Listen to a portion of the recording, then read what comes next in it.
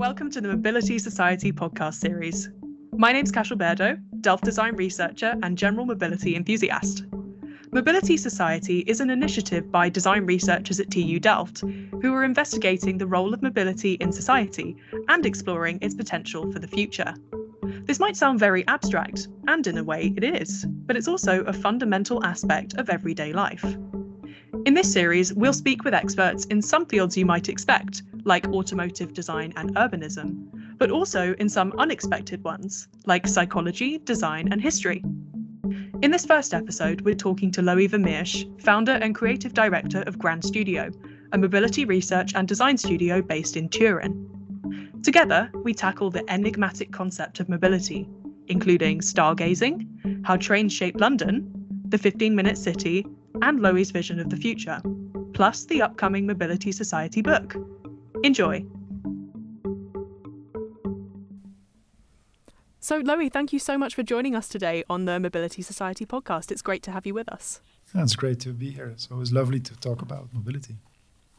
So, your main role in the initiative, as I understand it, is to do with producing its upcoming book, which focuses on bridging the gap between design research and practice. But before we get into that, I'd like to know, what does the Mobility Society initiative mean to you?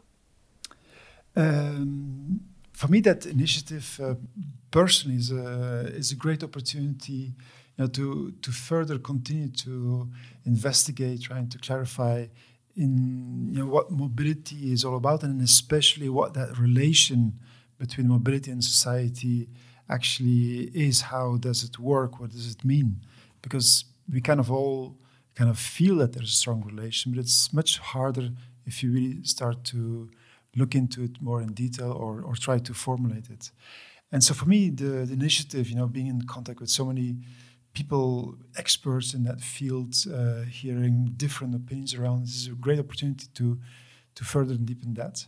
And I think it's a very relevant thing to do also. I think it's a very relevant initiative because we understand that mobility will play and needs to play a big role in the way we'll shape our future societies. And but actually, I think there's still not so much known about it. So having this initiative to look into that, bring people together, which in a way is also a call to action, I think is a very relevant thing. So I'm also very happy that Matthijs van Dijk invited me to create a book and to be part of it. Yeah, fantastic. Can you tell us more about the book? How does that relate to the initiative overall? What's the goal for you with producing this book? Well, the book, in a way, is exploring the answer to the question, what is mobility and how does mobility relate to society? And it's, of course, a question to which I don't have a ready answer. I think nobody has.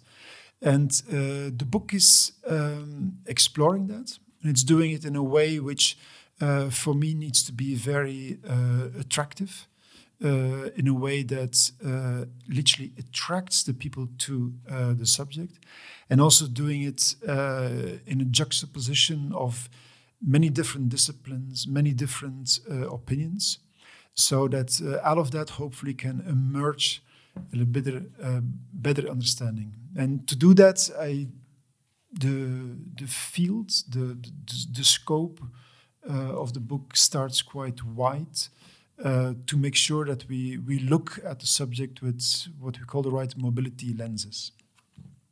Can you clarify that for me? That's an interesting term, a mobility lens. What is that exactly? That's something that came up when working on the book, which we're doing together with Costanza Milano and Wouter Haspeslag.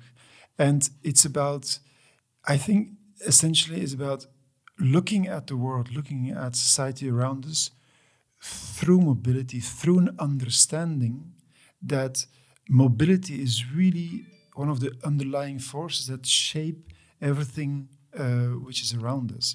And to understand it, I think it's easier to grasp that when we make even one step back, one further zooming out, and look at the world around us and understand that actually everything is movement. Now, if you look at a rock or a mountain, we tend to see that as a static thing.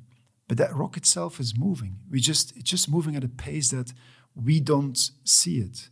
And the same happens for the small scale of things. If we would zoom in any object which we perceive as static around us, but we'd zoom in, you would see that at the micro level, at the atoms, everything is moving. The electrons are moving. And so that's for me the first step, to understand that what we define as static, we only define it as static because we don't see the movement of it. But first of all, everything is in movement. Everything is a flow, flows of different pace, different velocities. But of course, within the initiative and also in the book, within that we focus on mobility, and in that I'd like to follow the definition of Peter Addy, who says that mobility in a way is movement with meaning, movement with intention. So I think it's a nice way to approach it because it does allow to, on the one hand, narrow down the field to have focus, but on the other hand, keep it open enough to keep it relevant. Because I think one of the fundamentals of everything we do, and also one of the underlying principles of the book, is to really get that understanding that mobility kind of sits more under what we have, what we see, what we are. And I think there's too much tendency just to look at the expressions of mobility. And it's easy to see a car that is driving in the street and think that that is mobility. But that's just one end of it. It's an end of a chain. And I think it's very important to get those mobility lenses on and look at the world with a deeper understanding of where things come from, because otherwise we risk to just act on the symptoms of mobility and not on the underlying causes. And I think that's the relevance of it, to understand that many of the things that we generally would define as mobility in a way are just the symptoms of it. And also with that understanding then comes the capacity to act on the causes rather than on the symptoms. Fantastic. Yeah, the word intention really resonates with me. And it sounds like the book, as you say, is a call to action for designers, for people working with mobility in general, to not only act in the world, but to change their perspective on what mobility actually means. And I'm wondering if you always had this incredibly nuanced perspective on mobility, because listening to you talk about it is amazing. You have such a broad view of it. Did you always feel this way about mobility? Maybe intuitively, yes. I mean, one of the reasons why I created with my partners our own studio is because at a certain point it felt wrong for me to just be acting on, in my case, just the vehicles. And so intuitively, yes, but it's through the last 5-10 years where I really systematically started reading everything I got my hands on, which was about mobility, that I started to get a little bit more of understanding. And that understanding, for me, it helped a lot to zoom out, not just spatially, as we just mentioned before, but also zoom out in time. And so if we look beyond our century, if we look beyond, let's say, the car century, but we really zoom out far, far, far away, at the origins of society, at the origins of civilization, then it suddenly becomes much easier to see that actually a lot of what happened had the mobility as an underlying force to it. You know, whether it's in the beginning, people could basically only decently move on water, so everything was created next to the water and so forth. And so with that came a little bit more understanding of the subject, and with that also grew my fascination for it. It's interesting how we still have echoes of those earlier forms of mobility today. You know, as soon as you mention waterways, I'm thinking of the Netherlands and all the wonderful canals you have here, and imagining how those used to be used to transport goods, I imagine, around different cities and also from one city to another. Also reminds me of how I heard that in the olden days, cattle and livestock would have to be moved from farms outside of the city into the city centre to be slaughtered. And so that was the origins of movement in terms of roads in that sense. But now today, everything is self-contained. It's so interesting to me how we have these imprints of previous ideas of mobility in our cities today, and how we perhaps adapt those to our more modern uses. Yeah, absolutely. And to take an example, probably close from your home, if you look at London, for example.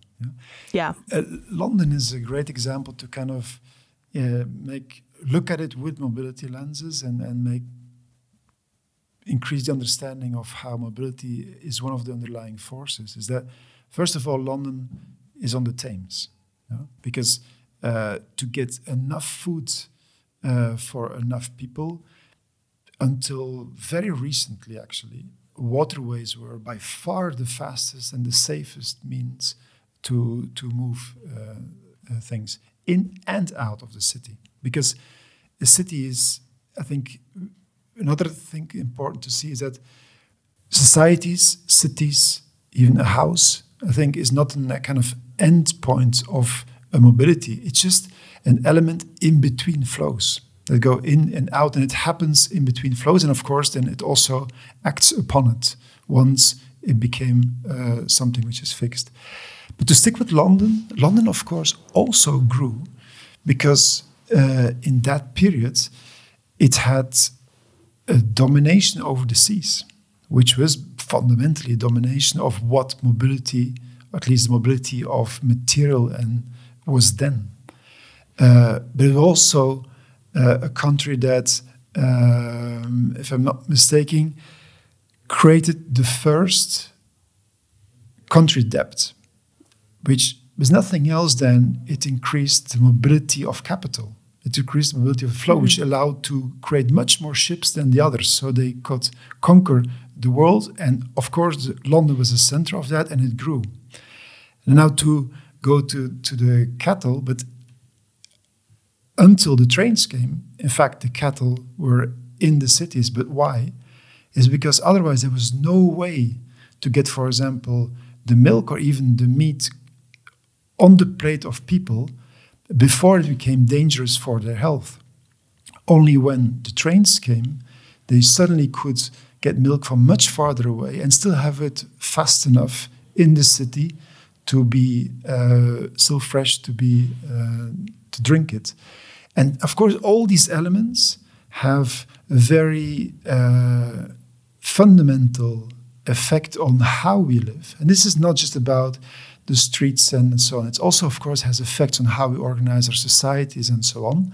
I think it's also very important for me to always state that this is not just about mobility of the physical things. As I mentioned, it's also mobility of capital, mobility of ideas that goes with that, and so forth. So London is a nice example. I think Carolyn Steele, who will contribute to the event, made some great books and lectures about that. And if you look at those stories with those mobility lenses, then you suddenly understand that our society and our history is not created through political treaties or just wars, as in my case, for example, I was taught when I was a kid. No, those were just more consequences of all those flows that were happening. And those, I think, are the interesting ways to look at it. Yeah, London is a really interesting one now that you mention it. So as you correctly say, I'm from England, obviously, with my extremely British accent, but I'm also from the south, close to London, and I used to live and work there. And reflecting on my experience as a temporary Londoner, you really begin to perceive not only physical things, like you say, streets and the city as a whole, but also your life and your time around the tube, around the train network, even though compared to other forms of transport we have today, it's relatively antiquated, and the tubes are definitely very old. Some of them really do feel Victorian. But the way that you navigate the city is centered around those tube stops and your knowledge of the connections to each other. So that's a really fascinating thing for me, having lived there, that people are still prescribing to this old kind of model of what mobility is, living their lives today, because it shaped the development of the city so heavily, like you said. Absolutely. And I think fundamentally for me, it's about two kind of tension fields. One is the kind of spatial tension field. Like if you use the metro or the train as example, it obliges you to get on the vehicle in prefixed points. Fixed points which do not always coincide with where you want to go exactly. So there's a tension between that. And then there's another tension field, which is the time.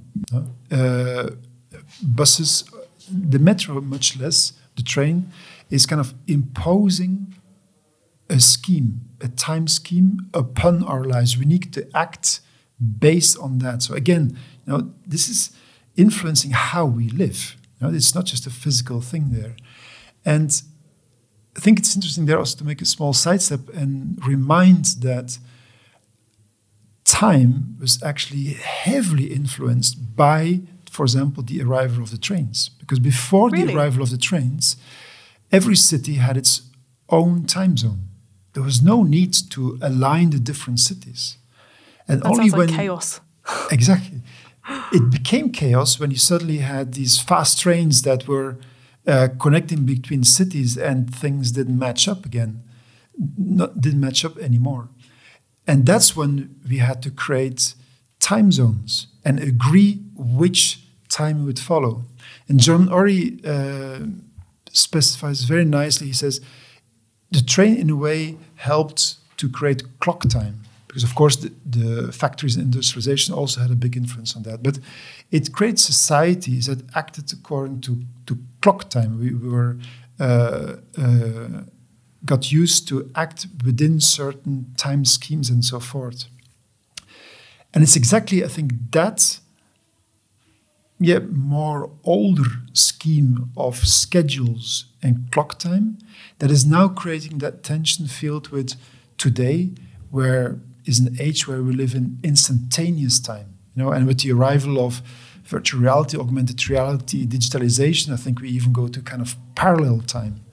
And I think that's what then you feel also when you use those trains or metros within the current way of living. For example, in London, it doesn't always match. There's some friction there because today we like to act more on the fly, and of course, mobile communication contributes enormously to that. How many of us really still plan things, unless we have these meetings also online? But if you need to meet with people on the bar, it's really on the fly. It's constantly, literally flowing, I think. Yeah, spontaneous. Yes, and that way of living time is sometimes at friction with some means of mobility which are more rooted in a different way of living time. So for me, fundamentally, it's about those two different tension fields, in a way, which can be positive tension, of course, not necessarily negative. But I think those, for me, give a good reading also on how we then need to move forward to the future.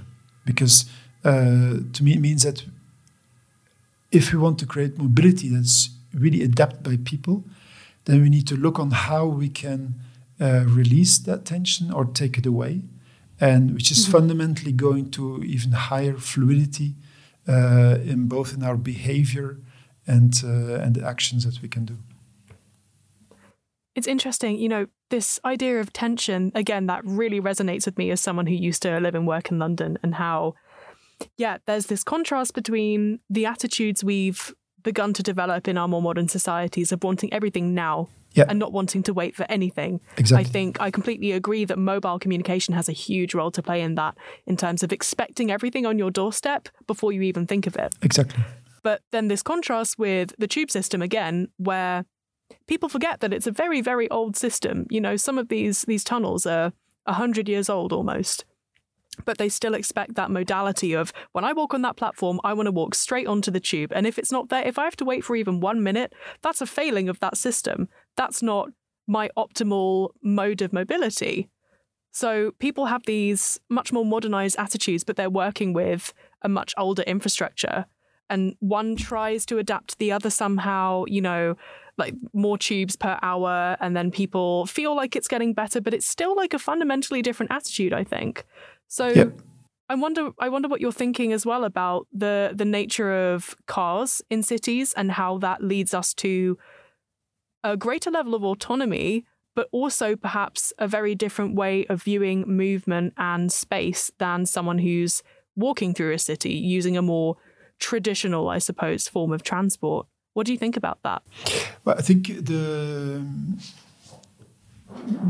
car, I think, is a great example of how initially it really promised, and in the beginning also actually did resolve that tension, because it had the promise of you can go where you want when you want. That was for me fundamentally a big part of the car, and of course it was comfort and so forth.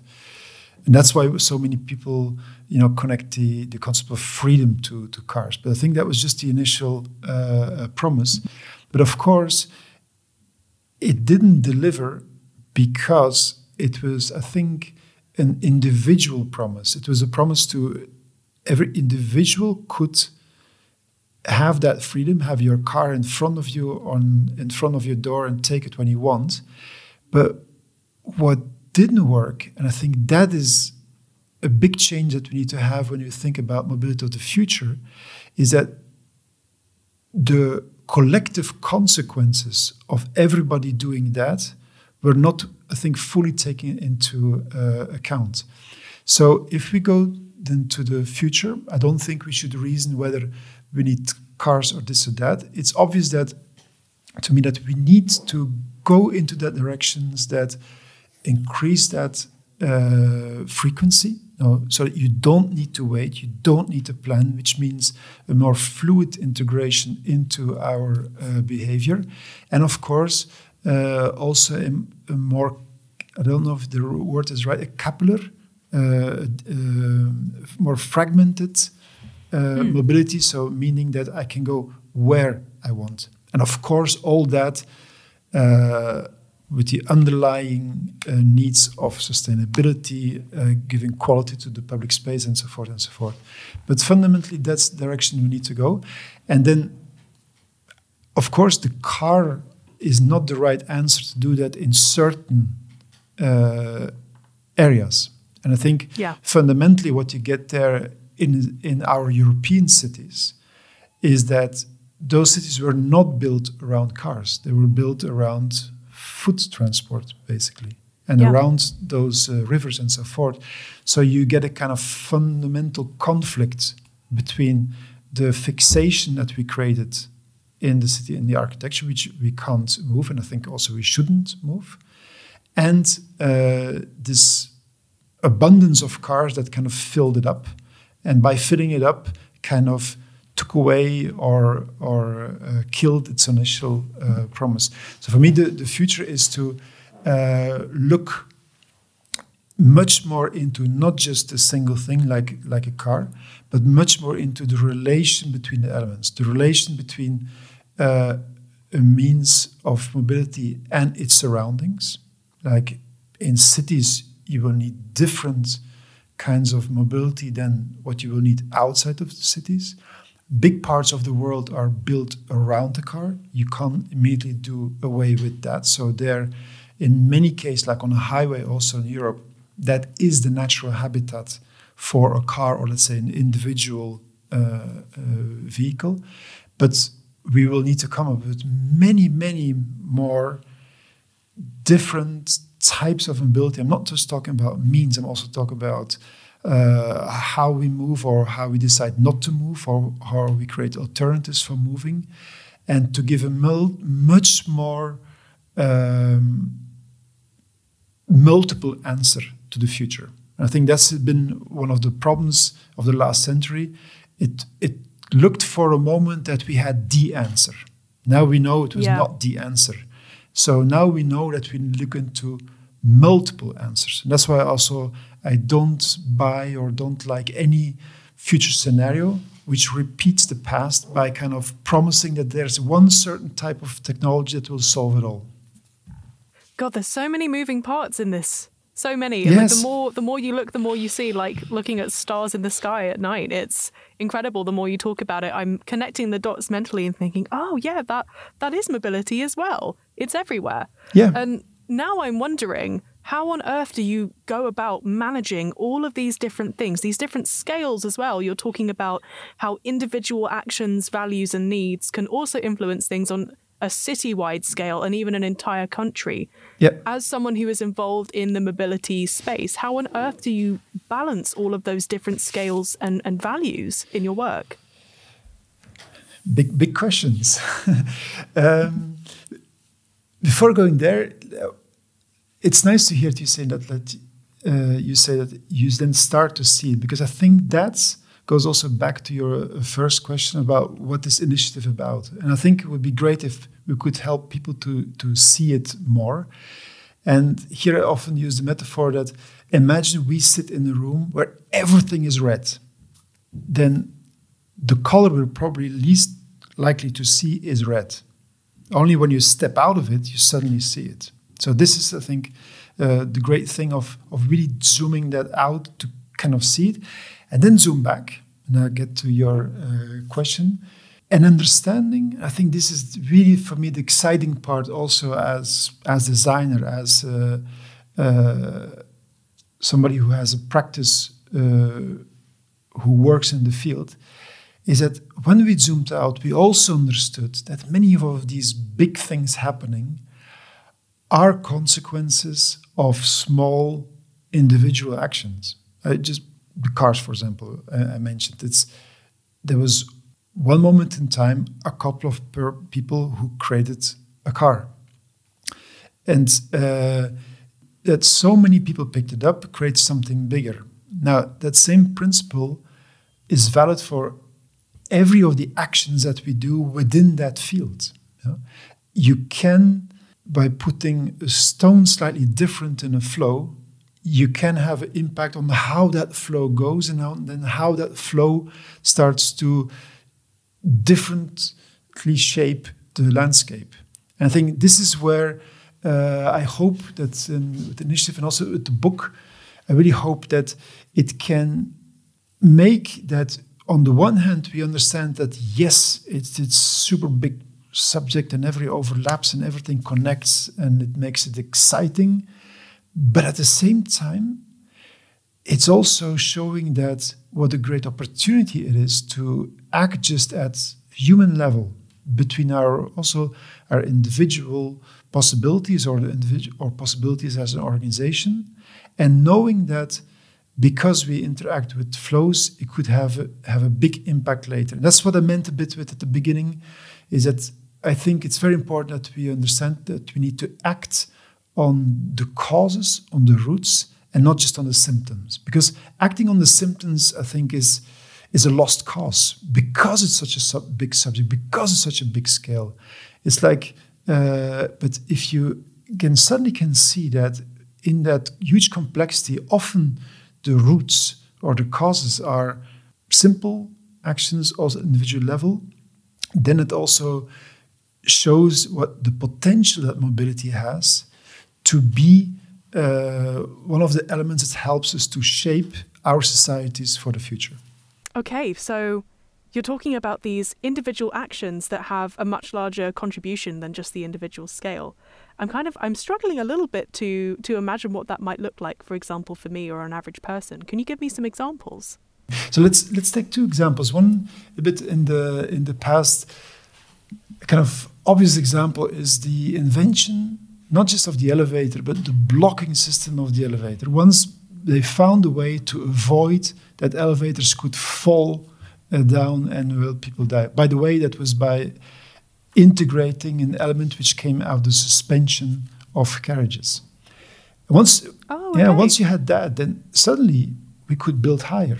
We could create vertical cities. We were no longer limited to walking up the stairs, which also kind of created social segregation, because the higher up, the more difficult, the cheaper. Mm-hmm. And that's an example of how something very small can have a very big impact. Looking more into the future, I would like to take an example which is not physical, because, as I said, mobility is about much more than that. But we have seen how flows have this huge impact also on what we do and how society is created. And from that point of view, really intrigued by new technologies like, for example, blockchain, who seem to have the capacity to kind of let us have a better understanding of these flow, because you can create digital identity. So every product we buy in the shop could have its own story, its own passport, its own identity. So if we would get to a point that I can easily see or check that something that I have in the shop and understand whether it's coming from the city next to me or it's coming from the other side of the other side of the world, and even if it's sold to me as a bio, but maybe it traveled for 8,000 kilometers on a very polluting ship, then that knowledge, that flow of information can and should impact on my behavior. And if we collectively all change our behavior, that then will, of course, have a big impact on those flows. So it's another example on something how very small, in this case, not even physical, has that potential through wide adoption to have these big impacts. That's fascinating. It sounds like there's almost another layer of mobility that goes beyond the physical, as we've been discussing so far, but a kind of virtual or digital mobility layer that goes on top, this idea of informational mobility. That's really fascinating to me. Absolutely. And I think it's much easier, of course, to speak about the physical manifestation of mobility. And it has a big part in the whole story. But it's essential to me that we first define mobility within a broader field which is not just physical. As I mentioned, it's also about the mobility of capital, mobility of ideas, mobility of viruses, to give a very recent example. Because only by looking at the relation between the different flows, I think we can start to formulate more, say, inclusive, more complete answers. And that's part of what I said. If we only look at the partial elements of it, of the symptoms of it, I don't think it will, on the long term, really change something. And you're absolutely right. I mean, what's happening now, accelerated by the pandemic, of how we suddenly understand that we can travel more virtually, we can meet online, and that's of course just the beginning. That's just the beginning. In the studio we work a lot, of course, with all the virtual reality and augmented reality technologies, and it's very easy to understand that how these will have an impact, and again here also should have an impact on our mobility behavior. So it's only by looking at the mobility as not just the physical, but also the non-physical aspects of it, I think that we can really see new directions. And I think that's something actually also really exciting is going on, that I do think that there's some fundamental change going on there. I'm not a person that kind of, as I mentioned before, is jumping on a technology bandwagon or so on. Again, I don't think technology is just is the solution, but it does something that can help us to create different ways of doing things. Yeah, this VR and AR space is really quite topical at the moment, with the introduction of the metaverse concept and NFTs and all of these kind of related technologies. Where do you see this going in your own work in the future? You mentioned that for you it's quite clear how this is going to affect our future perception and ideas of mobility. So what does that look like in terms of your work? Maybe it's more interesting to project it a little bit more general, because my work is, of course, very, very specific. And I think like with everybody, it means that we can travel less. But putting that a little bit more general terms, I think it's about the fact that, just as we mentioned before, that mobility should not be the same format everywhere. No, it shouldn't be the same car everywhere. I think in the same way, we need to start to reason into which type of mobility is adapted to which type of things we need to do. And whether we move physically should become more a choice, not a standard given. So, and that's happening now, of course. So we choose to move physically, and we should only do it, I think, when it has a physical meaning, because that's also necessary to go towards a more sustainable mobility. But we also choose to do it virtually with VR or AR or just online. And so the type of mobility, also from that point of view, should be adapted to how of what we need to reach and what is the meaning is of the mobility that we chose at the beginning. So Lowie, thank you so much for joining us today. This has been a truly fascinating conversation and really informative for me as someone who's enthusiastic about mobility but doesn't have half the experience you do, to learn how complex and multi-layered it is. So before we say our goodbyes for today, are there any final thoughts you'd like to share with us about mobility, about the Mobility Society initiative? More than a final thought, more like a final curiosity. It's I'm really curious now to see what's going to happen also within the initiative, because we're going to have all those experts from those different disciplines gathering together, exchanging ideas. And so I'm really curious to see how it will shift also my and everybody's understanding. And so I think this is a bit the state of mind also that I like to be in this, not with kind of final conclusive thoughts, but more with, I think those mobility lenses just kind of is an ignition of something, and we just increase the wish and the curiosity to learn more about it. And so I'm really looking forward now to see what's going to happen, and also to listen to the following podcasts. Fantastic. Thanks so much for joining us today. It's been a real pleasure. Thank you.